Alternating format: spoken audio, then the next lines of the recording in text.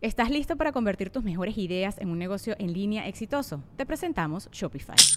Tal vez no lo sabías, pero nuestro podcast More Than Mamis es un negocio y lo empezamos por supuesto para desahogarnos y hablar sobre la maternidad, no para convertirnos en expertas de ventas y del e-commerce. Así que sí, necesitábamos ayuda para vender nuestro merch y poner en marcha nuestra tienda. ¿Y cómo suena con Shopify? Llegó otra venta. Shopify es la plataforma de comercio que está revolucionando millones de negocios en todo el mundo. Ya seas un emprendedor desde tu casa o desde donde sea, Shopify es la única herramienta que necesitas para iniciar, administrar y hacer crecer tu negocio sin dificultades. Con Shopify puedo gestionar pedidos, envíos y pagos desde cualquier lugar, brindándote toda la información y estadísticas de tus ventas al detalle. Regístrate para un periodo de prueba con tan solo $1 al mes en shopify.com/sonoro, todo en minúsculas. Ve a shopify.com/sonoro para llevar tu negocio al siguiente nivel. Shopify.com/sonoro.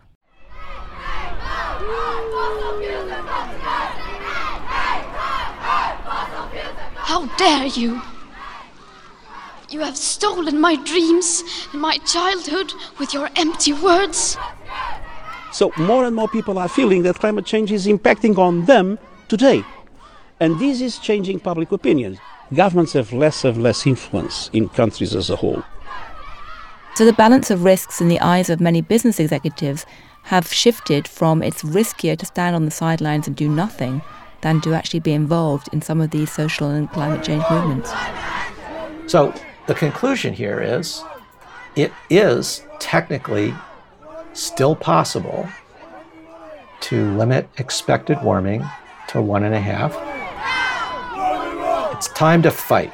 This is not going to be easy, but it's going to be worth it.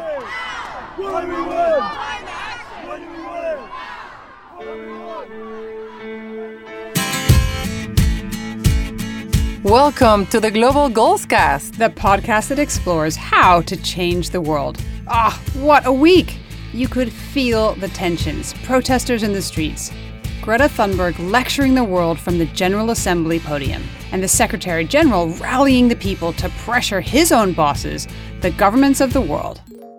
We are here to walk you through what just happened during Climate Week, called UNGA or the Global Goals Week, and to present to you part 2 of Edie's effort to save the world from a catastrophic warming on the Climate Interactive Computer model at MIT. That's right. It was incredible to watch the real world argue how to curb climate change and compare that to the lessons I learned from the climate simulation. We will have all of that and a special guest from the Financial Times. But first, this.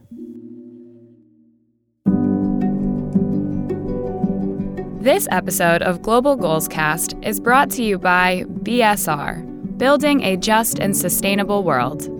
Join BSR November 12th through 14th in San Jose, California, to hear how innovative companies are navigating a new climate for business and paving the way for people and planet to thrive in an era of unprecedented change.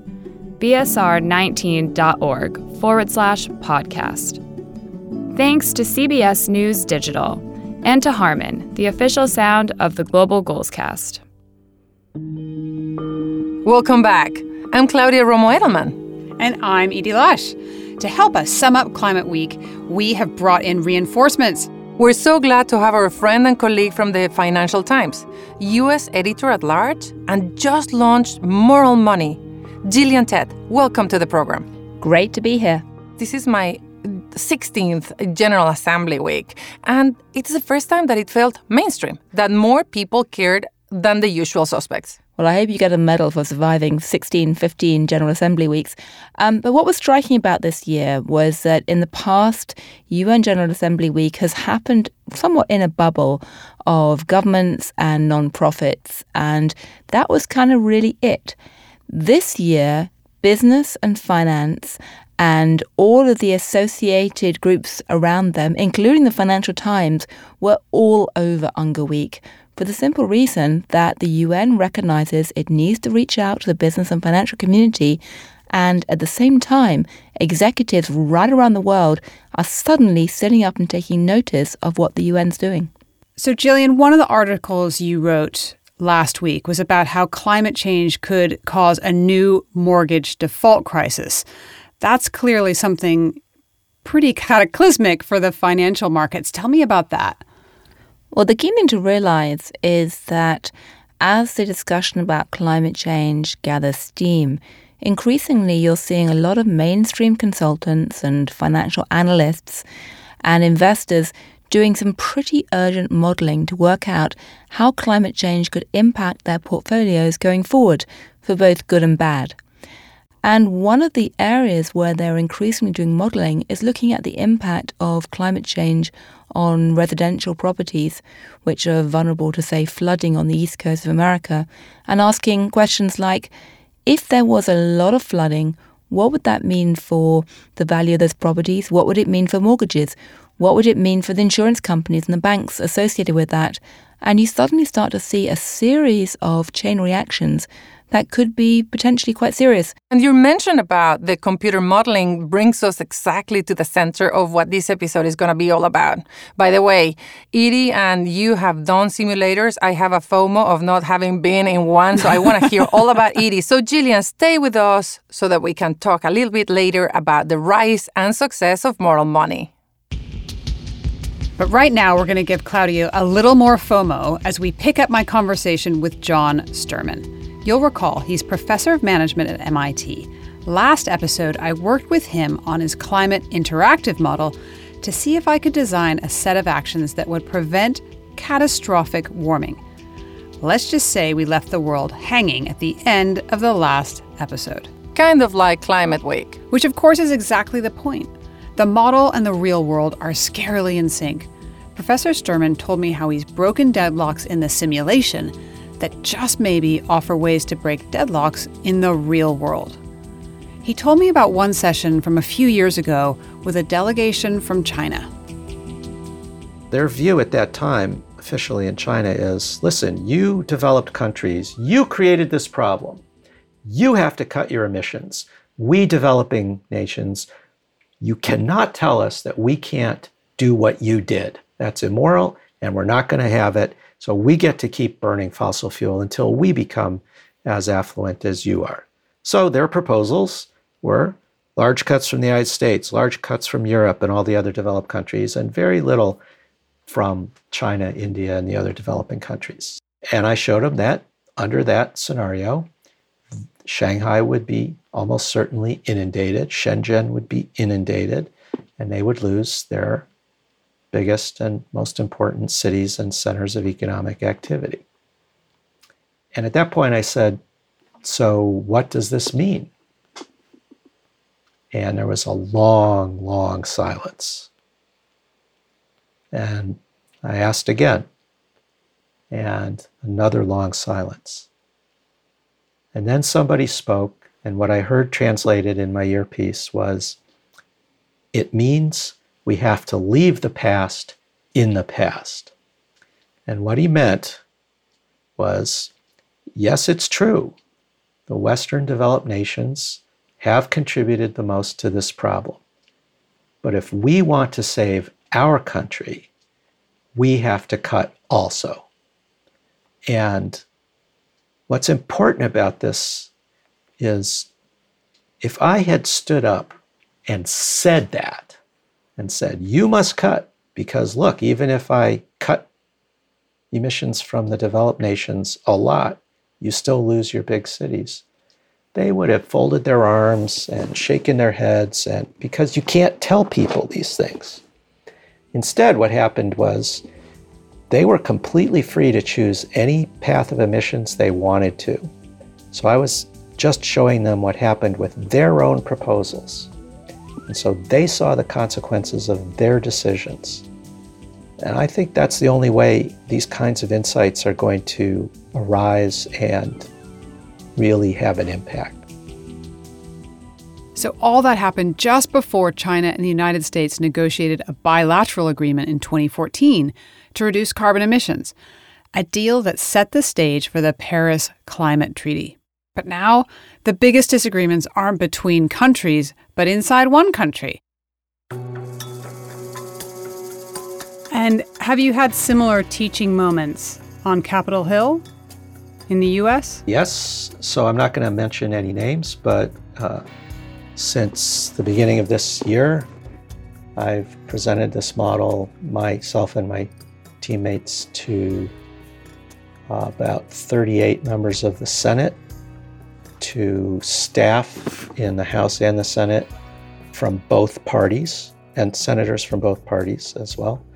And I just got to tell you, nobody wants to hear yet another expert come and show them 1,000 PowerPoint slides about what's going to happen if they don't take action. It doesn't work. But when you do this interactively, people get very excited, and these are all very, very busy folks, but the meetings typically run long because they are eager to see what happens if I do this, what happens if I do that, how can we get there? What does it mean in the real world? So that's why this simulation is so valuable. You can experience the real-world impacts inside a computer and then return to reality with a much better grasp of what's needed. When we took a break, we'd brought the temperature down from just above 4 degrees Celsius warming to 3 degrees Celsius warming. So we're not doing too badly, but we've already lost New Orleans, lost Shanghai, so that's not looking so good. Does everyone who does this find it as difficult as I am? In a word, yeah. Most people are surprised that it's as difficult as it is to get down towards 2. And people come at this with different positions on the political spectrum. Some people like pricing carbon. Some people like a more regulatory approach. But it doesn't matter. There's no one lever that you can pull that gets you all the way there. We will see if you can get us where we need to go, Edie. Oh my goodness. Okay. Move forward here. But yeah, it's hard. 14% of greenhouse gas emissions comes from transportation. So let's look at energy efficiency in transport. So this is cars, trucks, that kind of thing? Well, it's all modes. So it's cars and trucks, it's trains, it's also shipping and aviation. And all of those have and can have more improvements in energy efficiency. So let's pull that lever. I'm going to pull it just about as much as I pulled the lever for energy efficiency in buildings. So we were at 3. We pull it out here, we're at 2.9. Mm-hmm. So it helps, but there's a couple of reasons it doesn't help more. Unlike buildings, it's generally not possible to retrofit cars and trucks and aircraft and so forth. So, you bought an SUV, you've been driving it around for a few years. In the United States, that car is going to last for 16 to 20 years. You might not own it that long, but somebody is going to be driving it. And that old car continues to be driven around using the same inefficient engine as before. So that helped. 1/10 of a degree of Celsius. So what about the electrification lever? What happens if we... Of transport? Of transport, yeah. Great. So this would be a move towards electric vehicles. Mm-hmm. So let's pull that lever. And we can highly incentivize it, not all the way. And that got us another 1/10 of a degree. So we're now at plus 2.8 degrees Celsius increase. Goodness, I thought getting electric cars was going to do more than that. That is surprising to me. So why do you think it doesn't have more impact? I'll give you a hint. Look back here on the mix of energy sources. It looks like we've still got coal and oil still as at least a pretty big mix there. Electrifying transport definitely reduces the amount of oil, especially in the second half of the century when all those existing cars and so forth are replaced, and as electric cars have become cheaper and more capable and more widely available. So it definitely reduces the size of the wedge of the oil. What about the coal? By the end of the century, we've got a lot of clean, green, renewable energy. But between now and 2050, there's an awful lot of coal still being used. One of the challenges here is, can you green up the electric grid faster? So how could you do that? Can we tax coal? Can we move to nuclear? Sure. I feel like I'm getting slightly desperate here. I feel like we have to save the world in 20 minutes. Nope. I'm not sure if we're going to get there. No need for desperation. Let's tax coal. You tried that before. Uh-huh. One thing you can do is simply stop building any new coal infrastructure. No new mines, no new electric plants powered by coal, etc. In what year do you think we could implement a policy that would essentially stop the construction of any new coal power Around the plants? world? Goodness. 2025, 2030? Well, let's try 2025. You can change it anytime you want, and let's see what that does. You can see the coal is going down much coal faster wedge now. definitely goes down. And We're still only at 2.7 And plus that 2.7. 2.7. No, so everything helps. Okay. You could also accelerate the retirement of existing coal plants. That helps a little bit. But the economics of new coal plants and existing ones are unfavorable, generally speaking. But I think this makes a very important point. Even if coal production were to peak next year, 2020, which is what's happening now, it takes a while before all that coal disappears and is driven out of the energy system by renewables and energy efficiency. And in the meantime, all that CO2 is still accumulating in the atmosphere. Now, you mentioned nuclear. So just as we've subsidized renewables, we can also subsidize nuclear. And, well, let's just do it and see what happens. So first of all, we're at 2.7. So now I'll subsidize nuclear about the same as the renewables. So what happened? Nothing happened. Well, almost nothing. Right. The temperature didn't go down. No, we're still at plus 2.7. Let's figure out why. So let me subsidize nuclear a whole heck of a lot more. So now we're getting a lot of nuclear, Right. but it only notched us down less than 1/10 of a degree. So we're at 2.6 something. But why? So take a look at this graph of primary energy production. And let me back up all the way to where there's no nuclear. And there's a huge wedge of green energy now. Yeah. Right? So now let's heavily subsidize the nuclear. I see. So by subsidizing nuclear, you're actually cutting into the renewables, Right. but not doing very much to impact oil and gas. You've made a great observation here. A lot of people think, well, before I pull the nuclear lever, I've got this giant wedge of green energy, wind, solar, hydro, geothermal, with the storage you need to make it useful even when the sun's down and the wind's not blowing. And now we'll add nuclear, and if we can get a certain amount of nuclear, it'll add to the green and we'll be better off.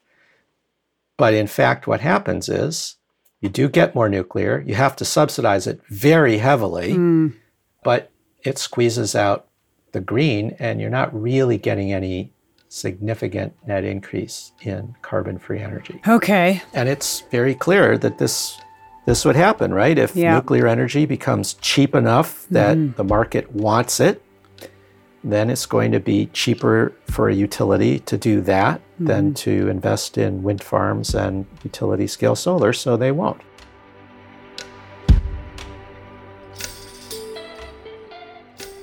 Okay, so let's look at protecting the lungs of the earth, as Macron said the other day. Great.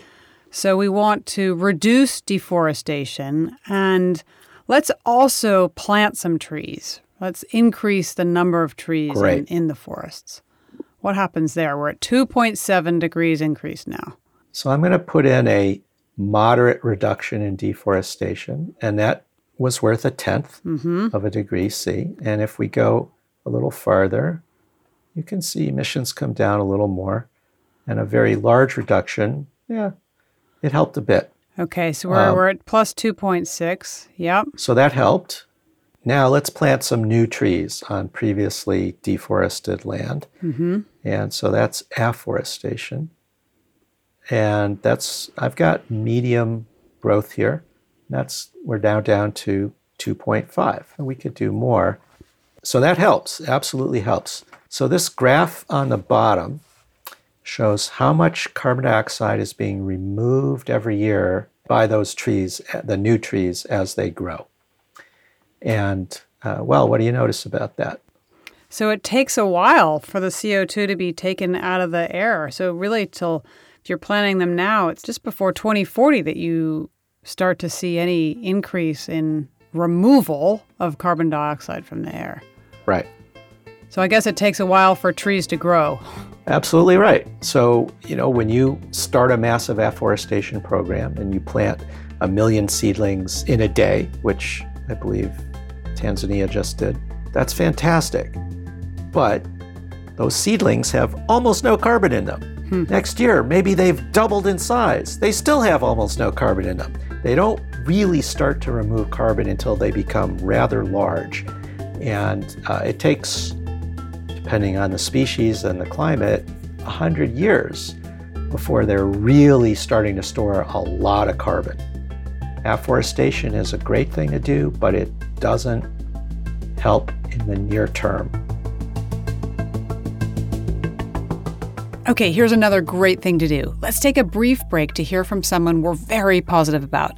Laura Gitman, the Chief Operating Officer of BSR, a global nonprofit that works with its network of more than 250 member companies and other partners to build a just and sustainable world. I asked Laura if purpose alongside profit was an idea that was going mainstream. I think it's a redefinition of profit and a redefinition of purpose. I think it is redefining what it means to have a profit. How are those profits distributed? Are you paying taxes? Is the community that is contributing to your profit, are they benefiting from those profits? And so I think it's a more fundamental restructuring of the role of business itself, as well as a fundamental recognition that business is a critical player in helping society achieve its overall purpose. So a perfect example of this is the climate strike, which started more as a school strike with Greta Thunberg, but now we're seeing employees from Amazon and Microsoft and Google walking out in support. So it really is employees standing up for what they believe in and what they expect their companies to be able to support and to demonstrate to the world their commitments. And Laura, you've got an event coming up in my home state of California. Tell me about it. We do. So BSR has our annual conference. This year it will be hosted in San Jose on November 12th through 14th. To learn more about BSR and to attend their conference, go to bsr19.org/podcast. Welcome back. When we left Edie, she limited temperature increase to 2.5 degrees above the pre-industrial level. So the clock is ticking. We're at 2.5 degrees increase now. What about agriculture? Because I know that we get a lot of methane emissions from cows, from the front end. I know that there's a big push to reduce meat consumption. What does that do when we pull that lever? You're absolutely right. A lot of the methane is coming from the technical term being enteric methanogenesis, but more popularly known as cow burps. Also, the nitrous oxide is coming from agriculture, much of it. So let's pull that lever and let's have a moderate reduction in the methane. Wow, that made a big change. So we're now at plus 2.1 degrees Celsius or plus 3.8 degrees Fahrenheit. That was a big one. Why is that? So, first of all, cutting the emissions from agriculture is feasible with technology we have today. You mentioned several things that would need to be done. Reducing food waste. The IPCC, the UN, and others, FAO, estimate about 30% of all the food produced in the world is wasted.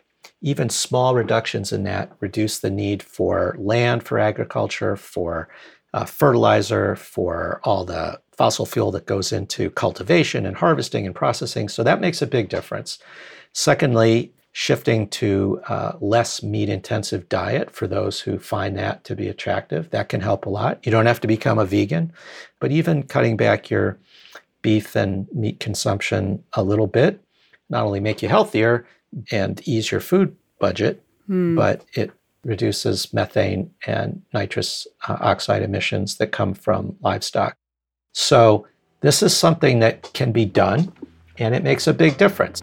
You're almost there. We're almost there. We're at 2.1. We haven't pulled the lever yet on electrifying buildings and industry. What does that do when you pull that lever, and what is that all about? So it's analogous to electrifying transport. It's what I did in my own house here, where we completely ripped out the fossil heating system, put in those air source heat pumps that are powered by electricity, which in my case is coming from our solar.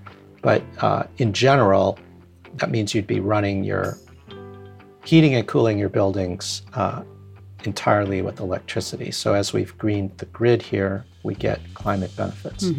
So let's do that. And I've got about the same degree of electrification for buildings as we have chosen for transportation. And where are we now? So we're now at 2 degrees increase Celsius, which is what the Paris Accords have put as the upper limit, which is good. I have to say, though, we're still not at 1.5 to stay alive. So I still feel like there's something else we got to do. Right. There's a couple of options. We could try a higher carbon price, so let's just do that. It was at 50. We're now putting it at $100 a ton. So that's about 90 cents a gallon Okay. in the United States, which would leave the price of gasoline still well below European levels today. Okay. And it's phased in gradually over a period of a decade. So people would have time to plan and adjust. And that got us to 1.9. Okay. There's other ways to do it. So one of the things we haven't tried is, what if there's a radical new technological breakthrough? Like what? We have this lever here we call new technology. So what would it be in the real world? Well, it might be fusion. It could be an advanced next generation nuclear fission technology. And maybe it's something we haven't thought of yet. Artificial leaf, or, I don't know, Iron Man's arc reactor. So because so many people believe that if we just had more R&D, we could come up with a breakthrough like this and make fusion feasible or make one of these other technologies feasible, and then that would solve the problem. So what we've assumed here is, when I pull this new tech slider, we're getting a 100% carbon-free energy source that's going to be cheaper than coal. So let's try it. So I've got a pretty big breakthrough here right now. Huge breakthrough. And it's this orange band. And a new tech band has appeared on your global sources of primary energy, and absolutely nothing has happened to the temperature of the Earth. It's still at 2 degrees. So why is that? Because it's taken away from bioenergy and renewables, it looks like, or bioenergy and nuclear. Yeah. Yeah. So this is quite interesting what you've just discovered. So I could make it an even bigger breakthrough. And now there's a gigantic amount of this new tech, but it only is worth 1/10 of a degree because you've squeezed out even more. So here's the dilemma. New tech will grow sooner and faster if it's really, really cheap.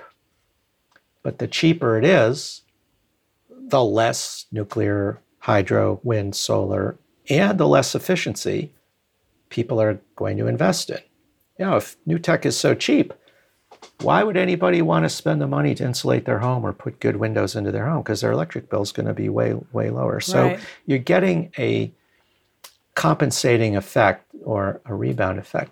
Okay. And what about changing the assumptions about consumption? We know from our final episode of season 2 that we have this unsustainable ratio of 32 to 1. So Americans are consuming 32 times what an average Kenyan does. Can we fool around with that? We can.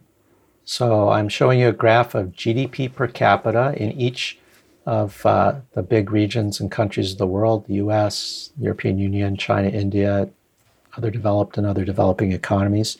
And if we reduce the focus on consumption, we do, in fact, slow down the rate at which affluence continues to grow. Nobody's getting poorer here. They're just getting more affluent at a somewhat slower rate. All right, so I've got us below 1.9 degrees, but it's not enough for the low-lying island nations. So your carbon price is still pretty low at 50. Pretty low relative to what might be needed to get big changes in energy use and more renewables out there. So let's increase it. And we're at 1.9, 1.8. I'll round this off here. We'll make it $170 a ton. A lot of economists believe that's in the ballpark of what might be needed. Okay. And we phase it in gradually, and you can give the money back to the people. And then, one of the unfortunate realities of the fact that we've waited so long to do all this is that it's very, very hard to get much below 2 unless you have what's called negative emissions. And so we do have over here the different negative emissions technologies, like bioenergy with carbon capture and storage, like biochar, direct air capture, and agricultural soil sequestration, et cetera. So this is under the broader theme of technological carbon removal. What happens when we pull that lever? It actually does help quite a lot. And if I pull it most of the way towards what various experts believe is the maximum that could be done. We've now hit 1.5 degrees. Gosh, that was a close one. Yeah, congratulations. Whoa, Edie, you made it. But technically possible is only part of the challenge, right? It is politically possible to keep warming to 1.5 degrees. Step 1 is to show it's possible, giving hope and encouragement to those willing to roll up their sleeves and try. I talked about that with Professor Sterman. Jonathan Franzen just the other day said, we should just give up, it's over. We've lost the fight to contain global warming. So seen from our work today, he's wrong. And we shouldn't give up. And there is a reason still for optimism despite the current political climate. So I think he is wrong. I think it is still possible, technically, to limit the expected warming. And even if this turns out to be somewhat over-optimistic, whatever we do makes for a safer world for ourselves and our kids and for all the kids than giving up. So I just utterly reject his approach. I mean, one way to think about it is, if you believe, as he does, that it's too late, that people are never going to learn to cooperate, they're never going to take the actions that can make such powerful differences as we've seen here, they're never going to overcome the political interference of the fossil fuel industry. If you believe that, you are going to get to be right, because you're not going to do a darn thing about it. And so do you want to be right, or do you want to make a difference? I think we can make a difference, but we're only going to make a difference if we stand up and take action. And that action has to be personal, insulate your home, put solar on your roof. It has to be professional, work to have your company become more efficient and get off of fossil fuels. And it has to be as a citizen. We aren't going to succeed without collective action. It just makes no sense to give up. It's time to fight. This is not going to be easy, but it's going to be worth it. Another way to put it is this. It's not the time to roll up our trousers and get ready for the floods, but it's time to roll up our sleeves. No? Not a great joke? Okay. Max Boykoff at the University of Colorado has a new book on how humor can move people to action while bad news just depresses them. Here's an example from Jimmy Kimmel. Attention Galaxy! Planet Earth is going out of business! We've lost our minds and everything must go! Insane deals on everything on Earth. Fjords, panda bears, giant sequoias, large inflatable ducks, Portugal, porcupines, oceans, 50% off nocturnal animals, insects, reptiles, and amphibians, unused home gym, artificial pine trees, St. Patrick's Cathedral, bats, other bats, salmon, Tide Pods, a billion fidget spinners. But you must act fast, because planet Earth is over soon, and when it's gone, it's gone! Wow. All right. So both of you, Edie and Gillian, first of all, it's so great to be able to have a conversation after the craziness of the UNGA and that we're able to reflect and talk to the audience that is not able to be here in New York and give them a sense about how big this is. But both of you have done computer modeling. So how did that change your mindset? Well, people are forever modeling the outlook for the economy and demographics and until recently things like energy sector demand and all kinds of macroeconomic variables in businesses already. It's really been just recently, though, they've begun to do it in relation to climate change. They probably should have done it many years ago. And that's really having an impact, not just inside the C-suite, but also amongst investor committees and also amongst regulators. I can't stress too strongly how significant what the actions of central bankers are right now in terms of trying to concentrate minds inside the financial sector. Because when you look at these models and think about the potential for defaults or asset price impairment, they're very significant.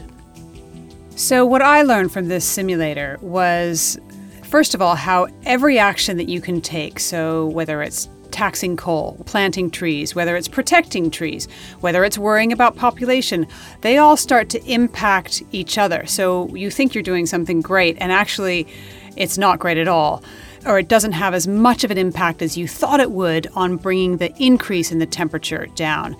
It was really hard to keep that temperature from increasing, mostly because of the collective effort that it's going to take to do just that. And I actually wanted to ask you guys, what was your impression from UNGA, from the whole week, about the promises from governments? Well, in some respects, what happened was actually quite disappointing because we didn't see a lot more announcements.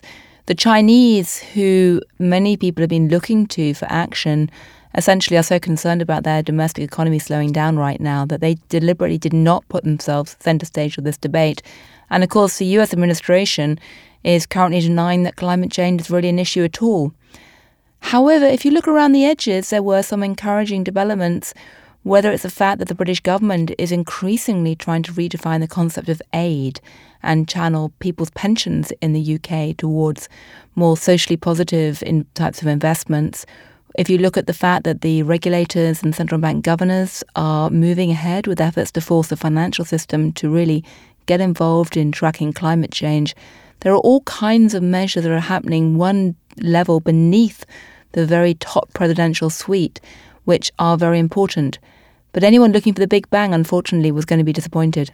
And nevertheless, I do feel that this UNGA managed to get at zeitgeist. There's something that changed in the way that we see these things as relevant. The fear in many C-suites, many corporate boards, many investment committees is if they don't get engaged in these issues, they're going to suffer reputational damage, their employees will be unhappy, they might lose money on their portfolios, their businesses could suffer. And so the balance of risks in the eyes of many business executives have shifted from it's riskier to stand on the sidelines and do nothing than to actually be involved in some of these social and climate change movements. And that is how you launched Moral Money.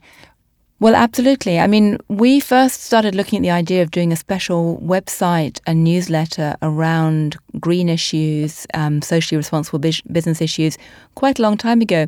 And we thought a couple of years ago it was quite a minority interest topic in the sense that it would really only matter to people who were actively investing in a way that wanted to deliver social change. And then early this year, we realized that actually the rise of what people called environmental, social and governance issues, ESG issues, was actually convulsing almost every corporate board and investment committee and bank across the Western world, because it's now become part of risk management in the sense that businesses and financiers know that if they ignore ESG issues completely, they actually run big risks now. But we did a survey recently of our readers to see why they were signing up to it and reading it so voraciously.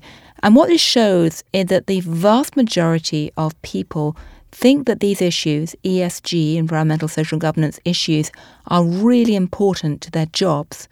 But also the vast majority of people who responded, and they were mostly mid-level employees, most of them don't actually know how to make sense of it.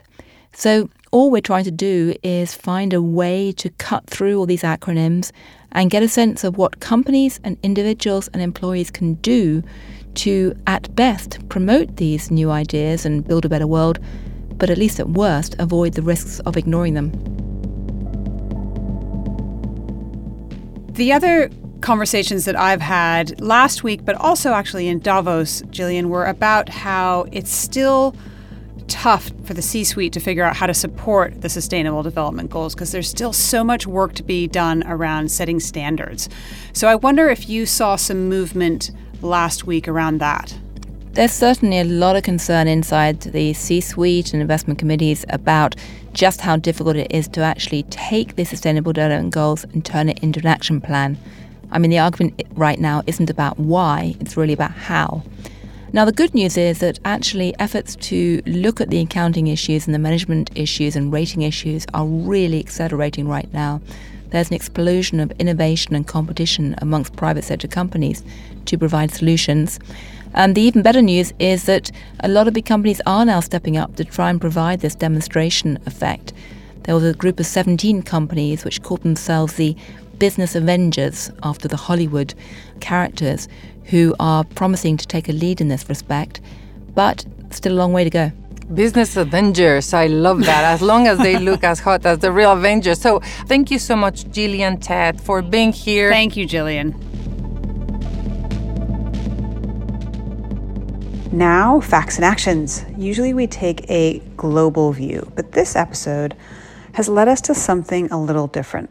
As John Sterman said, it is technically possible to contain global warming.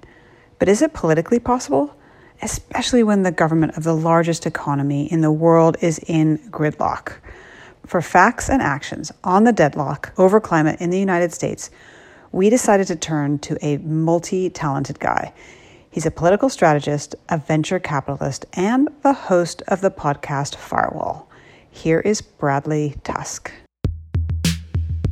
Hi, this is Bradley Tusk, and I am giving you 3 facts and 3 actions from my perspective on climate change. The first one is the most obvious thing you'll have heard all day, which is Congress is wildly dysfunctional. There is no ability to pass or move or change anything, and it really comes down to 2 reasons. One is because of gerrymandering, the vast majority of elections are decided in primaries, not in the general election, and the primary, because turnout is really low, is usually a contest to see who is either the most left-wing or right-wing, depending on the district. The problem is, as a result, when you have 15% turnout in primaries, you're mainly sending far left-wing and far right-wing members to Congress for whom compromise or getting things done is a lot less important than ideological purity. The second is the status quo means that you can't solve climate. To do anything meaningful in climate, you're going to need legislation, which means compromise on a carbon tax or a much higher gas tax or carbon sequestration funding. All of that means moderate Republicans and moderate Democrats working together. And third, if you're on the left or the right, it's not in your interest to change this. If ideological purity is what you care about, that's kind of what gets you up in the morning, gets you out of bed, gets you reelected, helps you raise money. So those are the facts. So what can you do about it? 3 actions. The first is we need to support moderates from both parties. I'm a independent. I think both parties are wildly corrupt. Most of my giving and voting tends to be for Democrats, but I do look to find moderate Republicans to support as well, because if we don't have moderate Republicans, then we're never going to have the ability to get anything done on climate or any other issue. The second is we fundamentally have to reform the way that we vote in the first place. So the reason why things are the way they are is every policy output is the result of a political input. And when turnout is 15% in most primaries and most districts are gerrymandered, politicians know that they have to keep that 15% happy at the exclusion of everyone else. But imagine turnout were 60 or 70% in the primary. Then you're trying to keep the mainstream happy. You're not trying to keep a small vocal minority happy. How does that happen? If people can vote on their phones. How does that happen safely? Through the blockchain. So there have been now experiments run in West Virginia, Denver, and Utah, where deployed service men and women have been able to vote on their phone over the blockchain in elections. They have all gone extremely well. The National Cybersecurity Center has audited each of them and found that the elections were secure. As that trend continues, that becomes the opportunity to radically increase turnout in primary elections, which ultimately leads to more moderate candidates, more consensus, and then getting actually things done. And the third is more of a personal thing, but just don't worry about passing anyone else's litmus test but your own. Don't worry about being considered woke. Everyone loves to list standards that you have to meet in their purity test, but their purity test is totally linked to their own self-interest. It's not about right or wrong. It's about what's good for them politically. It's about what's good for them economically. And the only thing that matters is what you believe.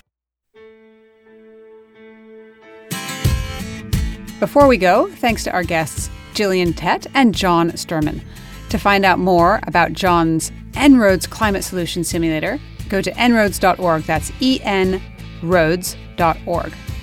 And thanks for listening. Please like and subscribe wherever you get your podcast. And follow us on social media at Global Goalscast. See you next time. Bye-bye. Adios. Adios. Global Goalscast was hosted by Edie Lush and Claudia Romo Edelman. We are editorial gurued by Mike Oreskes. Editing and sound production by Simon James. Our operations director is Michelle Cooprider. And welcome to our new intern, Tina Pastore. Music in this episode was by Neil Hale, Angelica Garcia, Simon James, Katie Crone, Ashish Pillawal, and Andrew Phillips, who just won an Emmy for his music on Stolen Daughters, the HBO documentary on the girls kidnapped by Boko Haram. Congratulations, Andrew! This episode was made possible with the support of BSR. Also, CBS News Digital, and Harman, the official sound of Global Goalscast.